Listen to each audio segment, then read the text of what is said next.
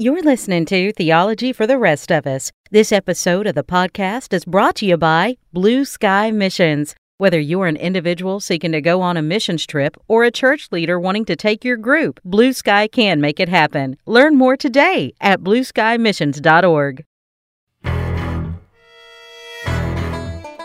You're listening to Theology for the Rest of Us. You've got tough questions. We'll try to give you easy answers. Now, here's your host, Kenny Ortiz. Welcome back to the podcast. Glad to have you. Episode 3 today. And we will be talking about why are there so many translations of the Bible? A question that I get quite frequently. People ask me, Kenny, so many different versions of the Bible out there. Why? I don't understand. I thought there's only one Bible. Why are there so many? Great question. Let me answer that. I'm going to give you a bunch of nerdy information and data about Bible translations and try to help break it down. But before I do that, I want to make a statement very clear. And this is going to get me in trouble with some people that are going to be a little more fundamentalistic. I apologize if I offend you. That's not my goal. But I'm just trying to make a very clear statement. When people ask me, what Bible is the best Bible I should read? And here's what I tell them. Whichever one you're going to read and obey. That's the Bible you should read.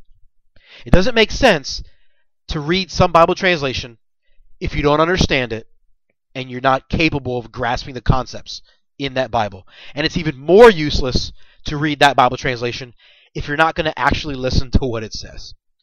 So, before we talk about Bible translation, let me make it clear. You should read whatever Bible translation you can understand and whichever one you intend to actually obey and live by. The Bible is awesome. It's one of the greatest gifts that God has ever given humanity. Read it, study it, obey it. Okay? All right, now let's get into the nerdy stuff.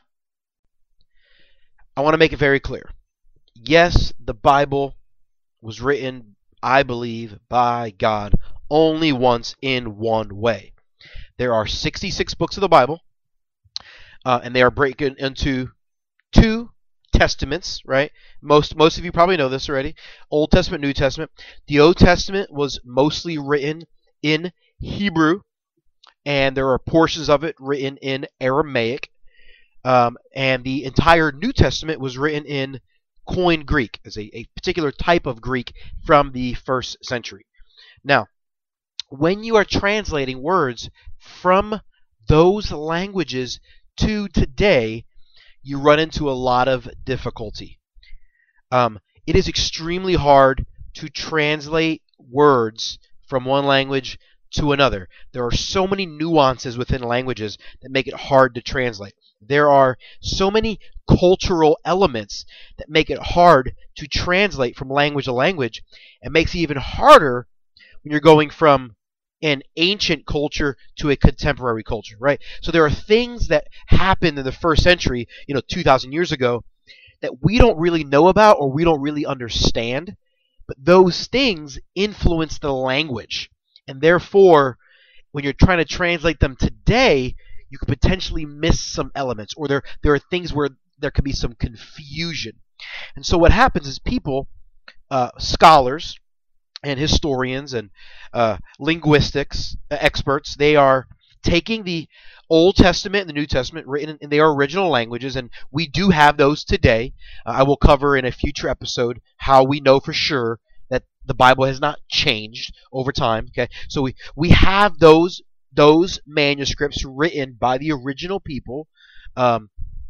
We don't have the actual original ones that they actually, the actual parchment the Apostle Paul wrote on, but we know for sure what he wrote. We have the original words that have been preserved until today. And now we have them in a different language from a different culture, and we anticipate translating them, and we end up having a lot of passages where it's not 100% clear how to translate it. So what ends up happening is having different opinions as to how to translate those exact words. And typically how translations work is you have a group of people right? In some cases, you have like 50 or 60 people, and they're all in one big room, and they're all arguing as to how to translate the scripture into English, and they are working hard together to come up with the best and most adequate translation they can come up with, right? However, if you have different groups of people, you may end up with slightly different words, and that's why we have different translations of the Bible today. Let me give you a contemporary example, just to kind of help break down the linguistics problem that people run into. I am proficient in Spanish. If someone came to me and said, Kenny, I want to translate a sentence from Spanish to English, and they give me this sentence in Spanish. Me gusta hamburguesas. Okay. Now, for those of you who speak Spanish, know what that meant. For those of you who don't, and you like to eat food like I do, you could probably figure out what that sentence meant. Me gusta hamburguesas would often be translated as, I like hamburgers. That would be an accurate interpretation of what was given, what was said. Me gusta hamburguesas. That person likes hamburgers. However, that's not precisely what was said. Exactly what was said is this.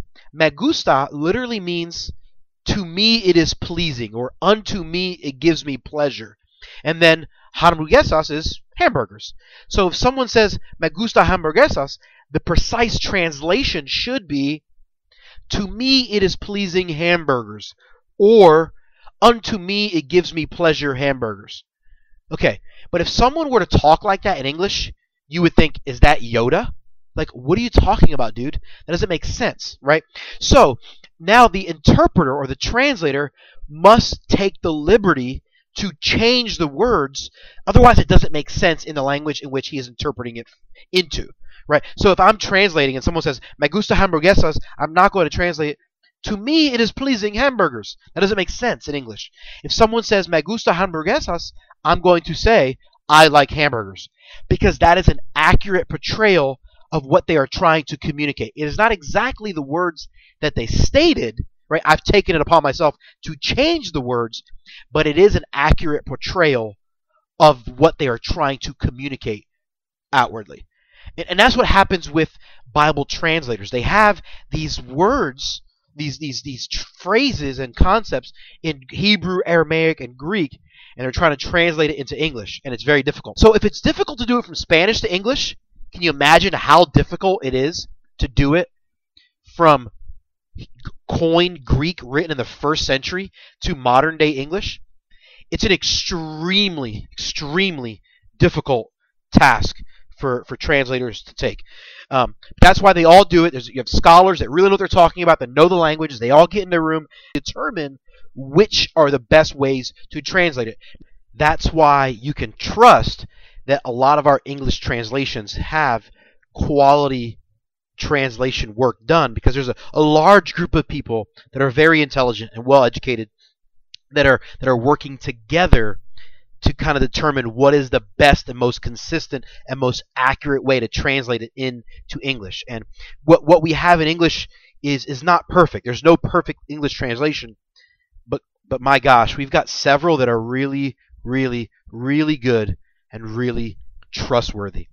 In a future episode, I plan to kind of go over some of the different translations and which ones I like, which ones I don't, which ones I trust more than others. But I hope that this answers the question as to why there are so many of them out there, and hope that this was helpful to you. Hey, thanks for listening to the podcast today. I am so grateful for you. If you'd like to connect with me, the best way to do so is on Twitter. You can find me at Kenneth Ortiz. That's spelled KENNETHORTIZ, at Kenneth Ortiz. Or go to our website, theologyfortherestofus.com. That will forward you on to the page with all of our contact info. Our intro and outro theme music has been I'm Shipping Up to Boston by the Dropkick Murphys. I'm Kenny Ortiz, and this is Theology for the Rest of Us.